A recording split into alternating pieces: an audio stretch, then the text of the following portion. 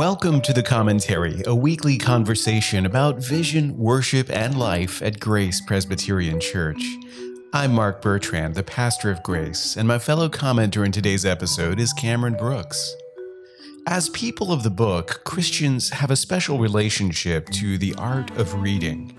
In this episode, Cameron's going to quiz me with a lightning round of questions about whether audiobooks count as reading, if it's okay not to finish books you've started, and what to use when you need a makeshift bookmark. There are some more serious questions in the mix too, concerning the purpose and benefits of reading.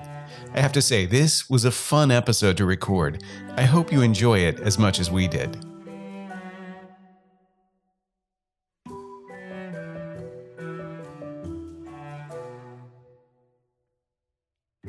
Well, Pastor Mark, we've been focusing a lot of our episodes recently on different texts, so books, and love doing that, love talking about books. Today I want to talk about something broader, just the simple act of reading. The topic of today's episode is reading. I'd like to keep it somewhat practical. Maybe we'll go deeper at a few places, but I know both you and I are readers. I know many of our listeners are also readers. I think there's something particular about Christians that makes them readers. Obviously, we have a text that we have to read, we get to read. So we could take this in lots of different directions. But first question is very simple. What are you reading right now? Oh man, that's a good question because I'm actually coming to the close of an epic reading adventure. You know, I think I've mentioned before that over the last, I think it's been like 2 years, I've been working my way through the 75 volumes of Inspector Maigret novels written by Georges Simenon. And he's a French author, very prolific, obviously. And for years, I loved his psychological novels, and I always kind of turned up my nose at the detective stories. I don't know what changed, but for some reason, I started reading these things and I got hooked. And although I'm not usually a completist, I don't go out and try to read everything that someone has written. For whatever reason, with this, I have, and I am literally in the final 5. They're short books, and so that's good. So, in more serious reading, I've been reading, obviously, we've talked about biblical critical theory in a past episode, and I'm You're still working on it. yeah, with lots of fits and starts. Yeah. The new theological introduction to neo-Calvinism, same thing there, where I'm kind of taking it little by little, and I actually have a little stack of books that are Paris related. After we took our trip to Paris last year, I've been kind of reading essays and stuff like that have that central theme. So, okay. So I mean, that's kind of, is setting aside, scripture and that sort of thing. I think those are kind of the main things that I've been working on the last couple of weeks. Cool. So you mentioned fits and starts, which makes me want to ask, if you think it's okay to put down a book, by which I mean not finish it, maybe with the intent of coming back or maybe not. Well, okay, so I've evolved on that issue over the years. I started off as a person who felt obligated to finish everything that he started. Mm-hmm. And so I hated the idea of not finishing a book. And that was a problem because I've always been one of those people who has multiple books ongoing. And so I would have, 5 or 6 or 7 books that I hadn't finished. And eventually you would just feel this pressure. Yeah. You got to stop starting new books and start finishing the ones you've already started. And at a certain point, and I don't know when it was after grad school though, I gave myself permission to stop reading things I wasn't that into, or things I just wasn't into at that moment. And it was liberating. It also means, though, that there are some sort of favorite authors of mine who I have not read as thoroughly as I should. best example would be Henry James, where I've been obsessed with Henry James for most of my adult life and still have not read all of his major novels. I mean, there's a lot of them, but I was one of those people who always loved like his early phase and not his later phase. And then one summer on the road, I was reading The Wings of the Dove, and it suddenly made sense. And I was like, I get it. I have leveled up as a reader. I'm going to spend however long I need to spend reading all the rest of these books. And I've hardly progressed farther. And so I have a lot of dreams about, finishing a lot more books than I actually have. So yeah, so it's okay in my book to stop reading when you lose interest, or just, if things happen and you have to come back to it or something. I don't beat yourself up over it. It just so happens that The Wings of the Dove, that's the title? Right. That's the one book in my library that I carved the middle out of, and I hide cash. I hide cash in there. So if anyone breaks into my house. It's a book full of treasures. Yeah. In your case, literally more than most. But I hope the criminal elements who may be overrepresented in our listenership don't burgle your house and search for the Henry James. We're going to have to get you another copy of Wings of the Dove to be a decoy. That's okay. Okay, another question related is, how do you choose what to read next? I'm fascinated in how people decide what they're reading and why, and everybody seems to have a kind of different approach to that. So do you have any method or not? I feel like I'm the worst person to answer this because I don't have a method. I almost have gone in the opposite direction, and I have an allergic reaction to methods. So in the Christian worldview community, it's very common if you go speak somewhere to have people approach you afterwards and ask for book lists. Yeah. Not just give me a book recommendation, but give me a list of books that I should read, and preferably give them to me in order of importance. Yeah. And I just freeze when people ask me stuff like that. I don't have the kind of brain that easily produces curriculum or top 10 lists. And so I just read what I'm interested in as long as I'm interested in it. And so you discover new things and read them. And I guess the corollary is I also dislike all of the rationalizations for reading where we try to convince ourselves that reading makes us better people, that it's virtuous, that it makes you more employable, or whatever the story is. I think reading is something you really do for pleasure. It's something that you do.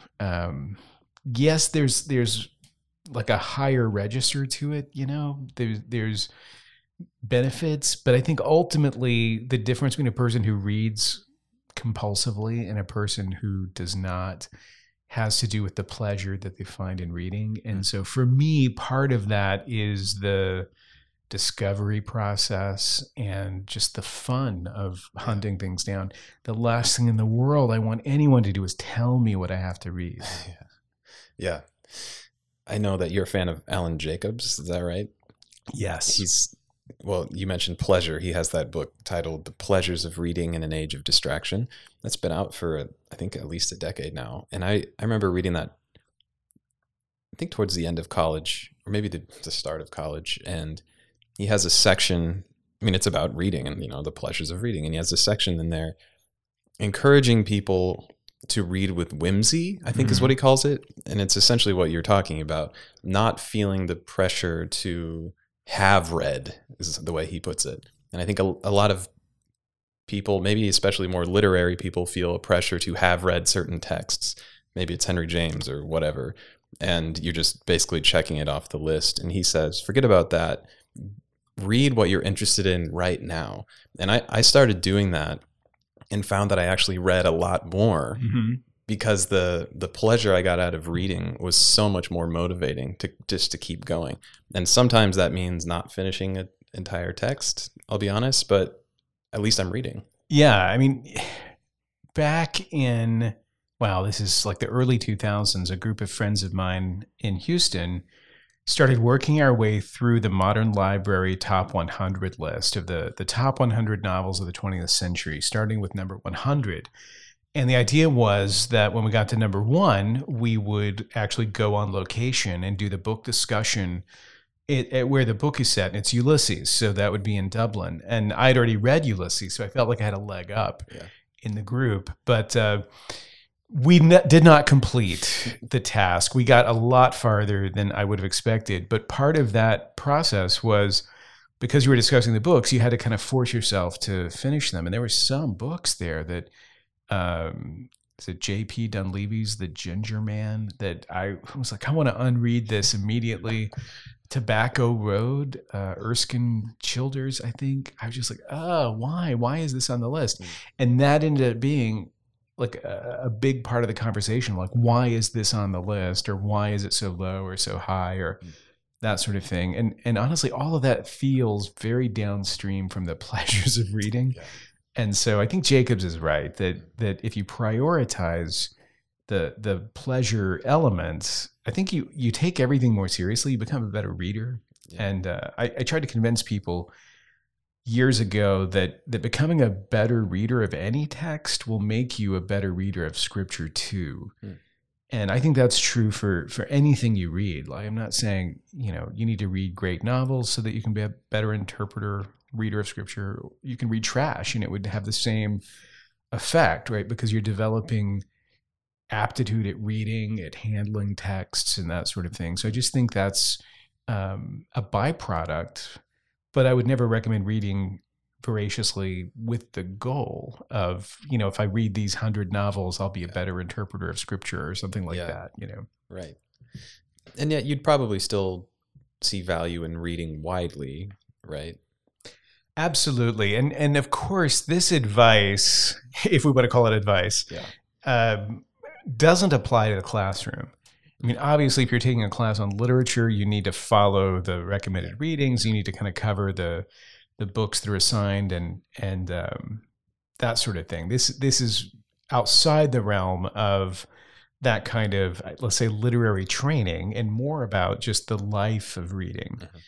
And I feel like that's important because, like a lot of things in the life of the church, in the life of the mind, I think reading is one of those things that people wish they did more of, and they feel some barriers to entry as well.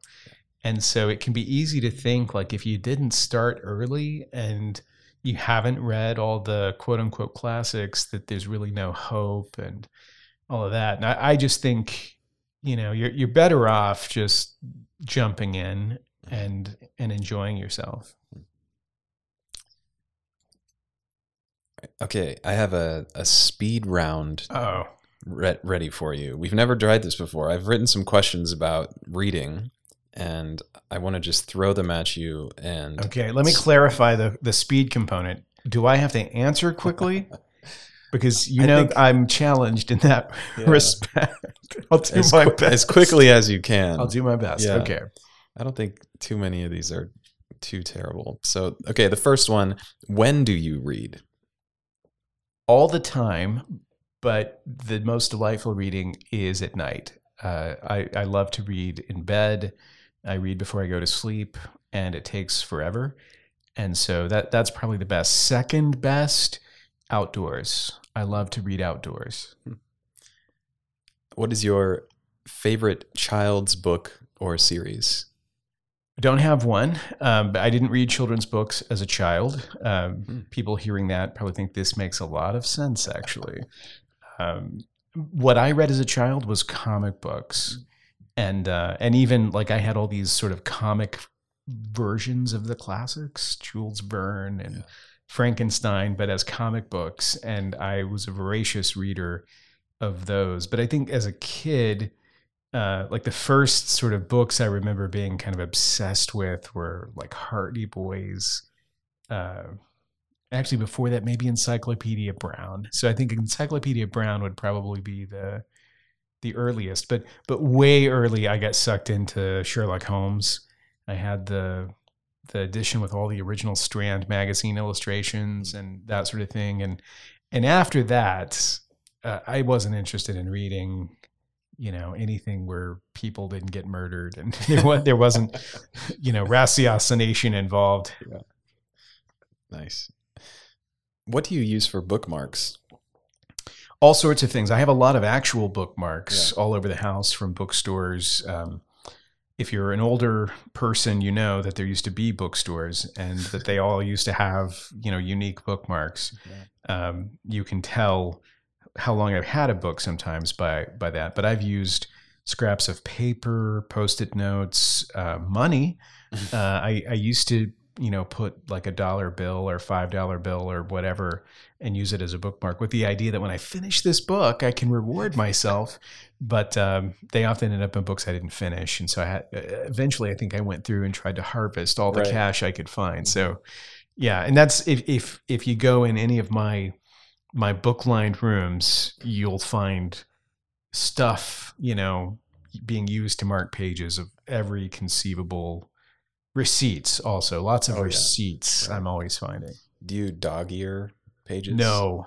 I do not violate the text in any way because I am a good person, and people who do that are bad. And I once loaned a book, a Martin Amis novel, to a friend of mine. And when she returned it, she pulled it out of her giant purse to hand back to me. And it was unrecognizable. Like, it was a hardcover, but it was basically a soft cover by the time it came back, with no dust jacket. It had been handed over with a dust jacket. All of the pages were bent and all of that, and it was one of those moments where you just want to say, you know what, why don't you keep it? Yeah. But I took it back anyway, but then I promptly went out and bought a new copy of that book. Wow. And you can tell, like, if you look at my books, with the exception of maybe something that was for school or some sort of research where I've written in it, they're pristine. Like, you wouldn't be able to tell this book had been read, with a few exceptions, but I sort of pride myself on not doing violence to the physical objects. So do you take notes? We've talked about you underlining things before. Yes, I do. And if I know I'm going to do that, I probably will have 2 copies of the book. Okay. But it just kind of depends. I also will copy things out and not mark the book itself, just depending on the circumstances. Okay. I have a digression story I just have to tell you quick. We were talking about underlining so many things in a book that it's like nothing is underlined before. I recently ordered a book of poems from some used bookstore online. And it was, one of the ones that was in good condition, quote unquote. And the description is like, may have highlights or something. And I got the book, I open it up, and the entire first poem is highlighted blue. The whole thing. So, that was terrible. But what is the coolest library you've ever been to? Ooh, that's a good question. So I feel like I've been to a lot of really cool bookstores.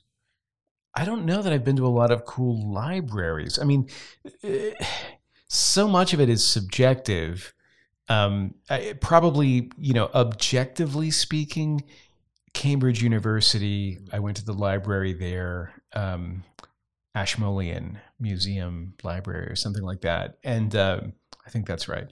And that was, very Harry Potter-esque, although Harry Potter had not happened yet at that point. And I was, amazed by it all. But honestly, I think this is going to sound super crazy, but in terms of sense of wonder, the McNeese State University Library in Lake Charles, Louisiana, where I was taken as like an 11 or 12-year-old by an older cousin who was in the nursing program. And I was set loose in the library, and she let me check out any books I wanted.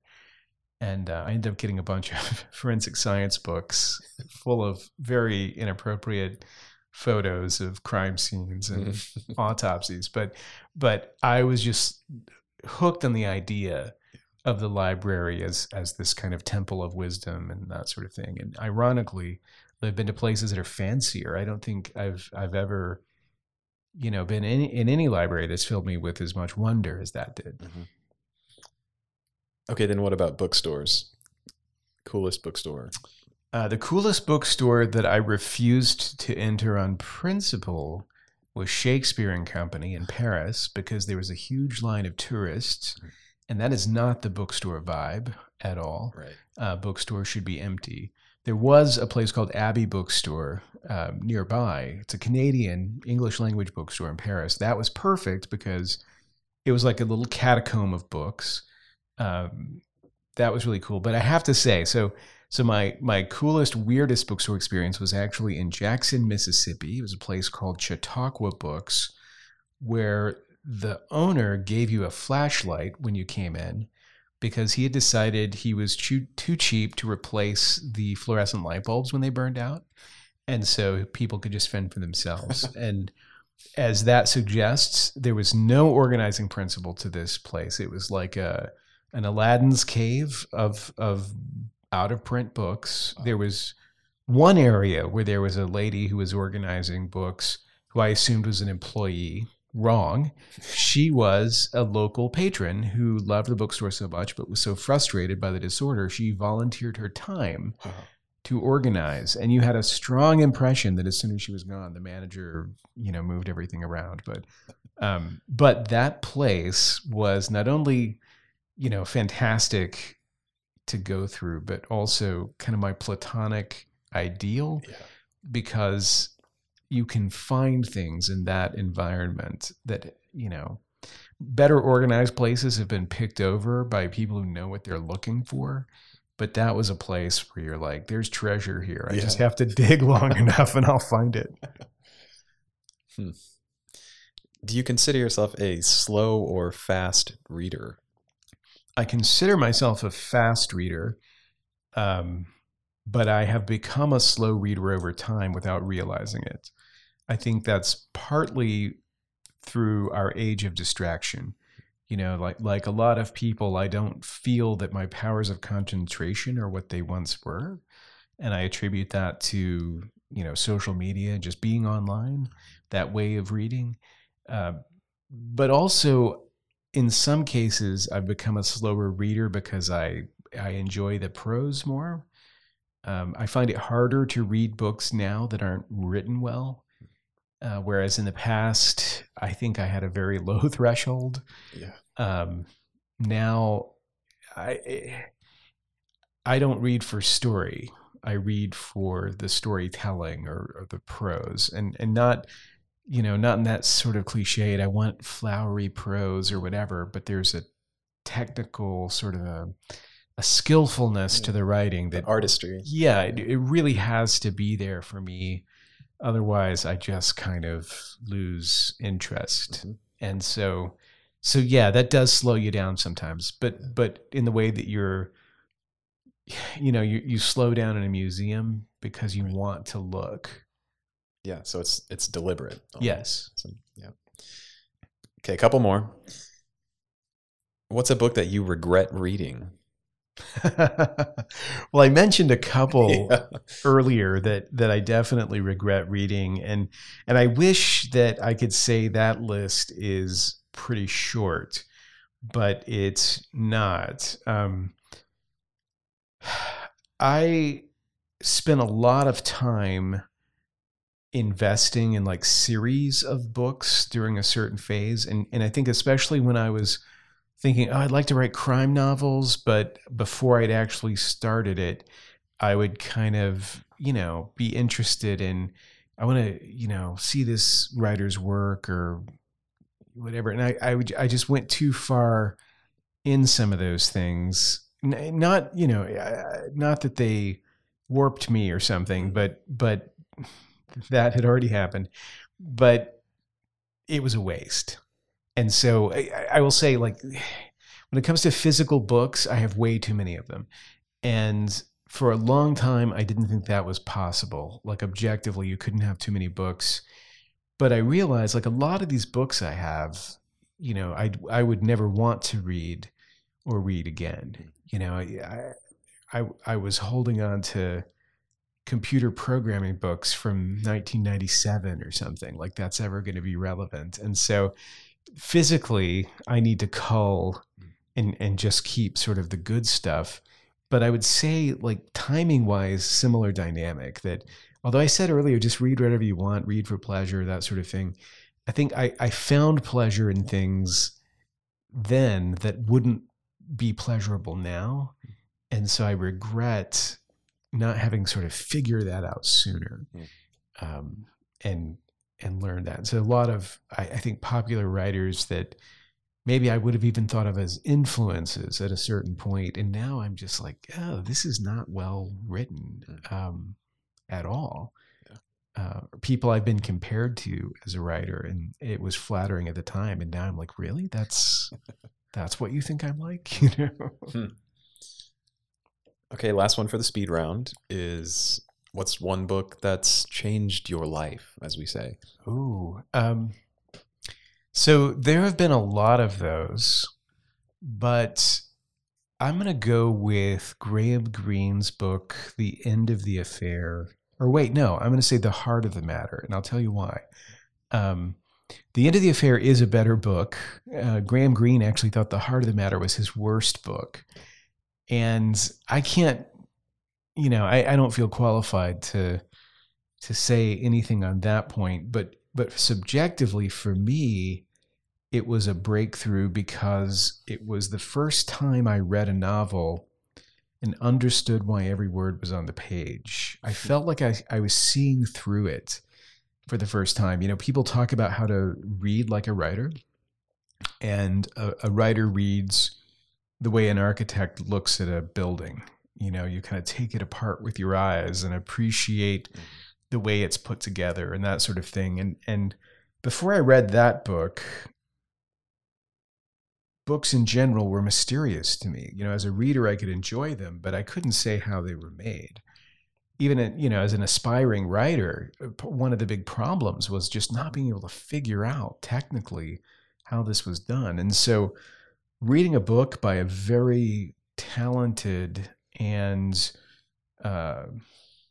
stylistically refined author and getting it was a breakthrough. So that, like, my copy of The Heart of the Matter, that was marked up. Yeah. That had all sorts of, blue highlighting on every page. Not really, but just a black pen, I'm sure. But that was a breakthrough book for me. And so I've never forgotten it. And I think a lot of the sort of setting and tropes and stuff from that novel imprinted on my imagination in a way as well, that I always appreciate things in that vein. Yeah. Cool. Well, thanks for entertaining our speed round. That was fun. Yeah. I wanted to talk about one more thing before we wrap this conversation about reading up, and that's a book that I finished. Well, actually, I listened to it. And I should ask you, do you think listening to audiobooks counts as reading? Yeah, I do. I do. In the same way that if your mom reads a book to you when you're a kid, that counts. Yeah. I think having an actor read it to you as an adult also counts. Yeah. So cool. Well, then I read Neil Postman's book, Amusing Ourselves to Death. Mm-hmm. I've heard a lot of people chattering about this book recently. For those who haven't read it, this came out, I think, in 85 or something. And essentially he's talking about how the TV industry changed American culture. And specifically, he chronicles what he thinks is a shift in American culture from essentially print to television or image. So we went from a print culture to an image culture. And as I was listening through that book, it struck me that he could have made the exact same argument, or people are making the exact same arguments about social media. Right. And how the image and the video have taken over our lives, and often at the expense of print or the expense of words, frankly. And I wanted to talk about that a little bit. What you think, well, one, if you see the ramifications of that, and if Christians should care about it, should worry about it. One of my Worldview Academy colleagues, Jay Wenslow, has done this lecture for years called The Image of the Logos. And it is partly based on Postman's observations. What's interesting about that is a book as old as Postman's is still relevant. And that's surprising because not very many media books from the 80s are. If you've ever seen a photo, like there's this photo of Postman, which maybe was, I don't know if it was publicity for the book or just kind of, what regular editorial thing. He's like standing in the street and there's like a television antenna kind of thing. It is not very technologically savvy to today's eyes. And yet that book does have this evergreen quality or maybe like cyclical, like it's always returning because we find like fresh ways to make the same mistake. Mm-hmm. And the point of the transition from the print-based culture to the image-based culture is not only that the tools of literacy are lost in comparison, so that people today who are highly educated are not as capable as readers of people who in the past would not have been considered highly educated.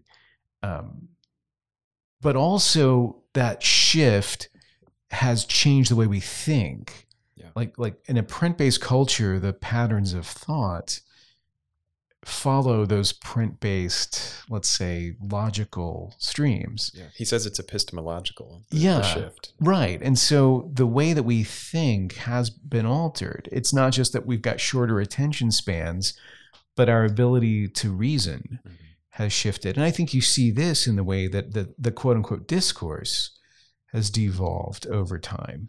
I remember reading Robert Hughes, the art critic, a book of his called Culture of Complaint. This would have been like in the early 90s, and he was talking about this shift in culture where people were more emotional and subjective, and that disagreeing with someone's opinion was tantamount to attacking them personally. And I look back on that and I think, that's quaint compared to where we are now, but it's also perceptive. I think Postman is putting his finger on the reason why this transformation has taken place. And another clever thing about his thesis is that he gives you kind of the future you get is not the future you're afraid of. And when he contrasts Orwell's 1984 to Aldous Huxley's Brave New World, we were afraid of 1984, this sort of top-down totalitarian mind control project, whereas Brave New World gives you almost a bottom-up, the people willingly giving these things up, deluding themselves. And I think that's very prescient. Because for those of us who came of age at the end of the Cold War, there was this sense that we've won and now we're going to, reap the benefits of victory or something like that. And yet it seems as if we didn't do that. We kind of went on to own ourselves and we weren't defeated. So we defeated ourselves and have this kind of cultural malaise and self-loathing that has a very fin de siècle decadence vibe to it that is completely self-inflicted. And so it's a not at all surprising thing that people are still talking about Postman. And I think a takeaway could be, in a world that is increasingly image-based, that's an understatement. It is, almost wholly image-based. There is a value in trying to cultivate these habits of print, certainly for people of the book.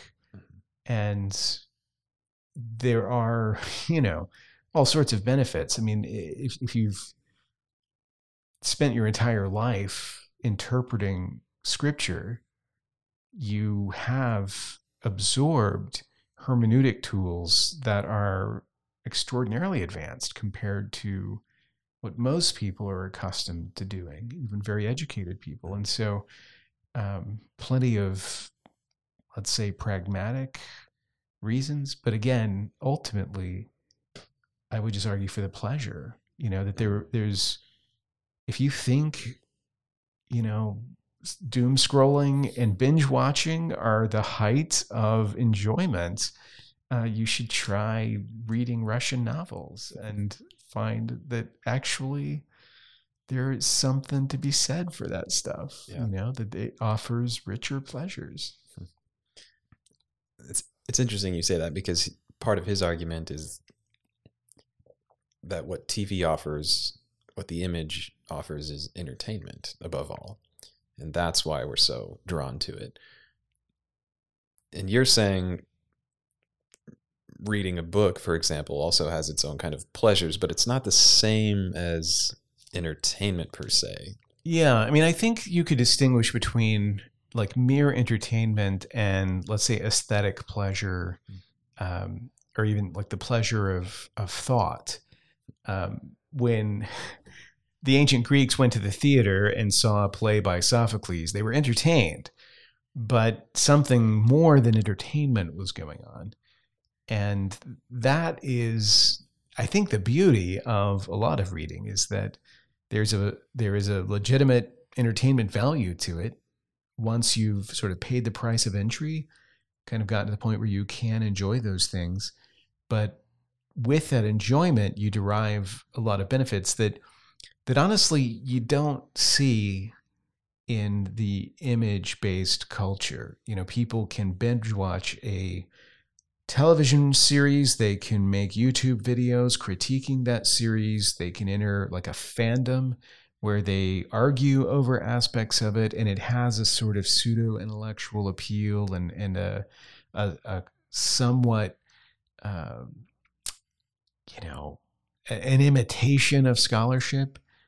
But that's actually very low-hanging fruit compared to the enjoyments of the real thing. I'm reminded of a section in your book, as a matter of fact, which I've got here, Rethinking Worldview. You have a chapter called Learning to Read. And when you held it up there, I saw that it's just all highlighted and underlined and tattered, almost falling apart in your hand. Yeah, I need a second copy, I guess. You have a section, though, in that chapter, Learning to Read, on a benefit. You say a benefit of critical reading is that it heightens your enjoyment in the development of better taste. Yeah. Which is similar to what we're saying here. And because I think the misconception is that critical reading removes pleasure. That once you start thinking critically about stuff, that's when the enjoyment ends. Like the guy who is sitting there in the movies critiquing everything instead of just switching that part of his brain off and enjoying. And the reality is that those critical faculties, when engaged, enhance the pleasure. Right? You're enjoying it on multiple levels if it's done well. Yeah. You say, I like this paragraph here. You say the benefit of critical reading is not that you will come to share my tastes or even some transcendent standard of good taste, but that your own appreciation of things will improve. You will develop tastes of your own, and they will help you to be more discriminating and demanding as a reader. And this will give you the tools to be a more discerning reader, too, of books and culture. I like that way of approaching it, and maybe that's a good note to end on. Both encouraging people to go read for the pleasure of it and for the benefit that you can read by attending to texts, by being critical about it, but still finding enjoyment in it. Yeah, you can tend to your garden in an Edenic sense, or you can tend to your taste, and it's about the same thing. Yeah. Well, thank you for this conversation about reading. I'm looking forward to reading later tonight. Yeah, I've enjoyed it.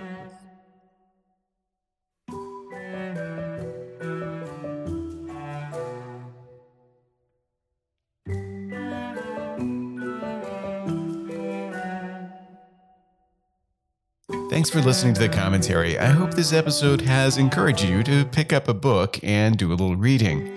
If you've enjoyed this episode, you can rate us on your favorite podcast app and share episodes with your friends on social media. You can subscribe to the commentary on Apple Podcasts, Spotify, and Stitcher. To find out more about us online, visit graceforsiouxfalls.org.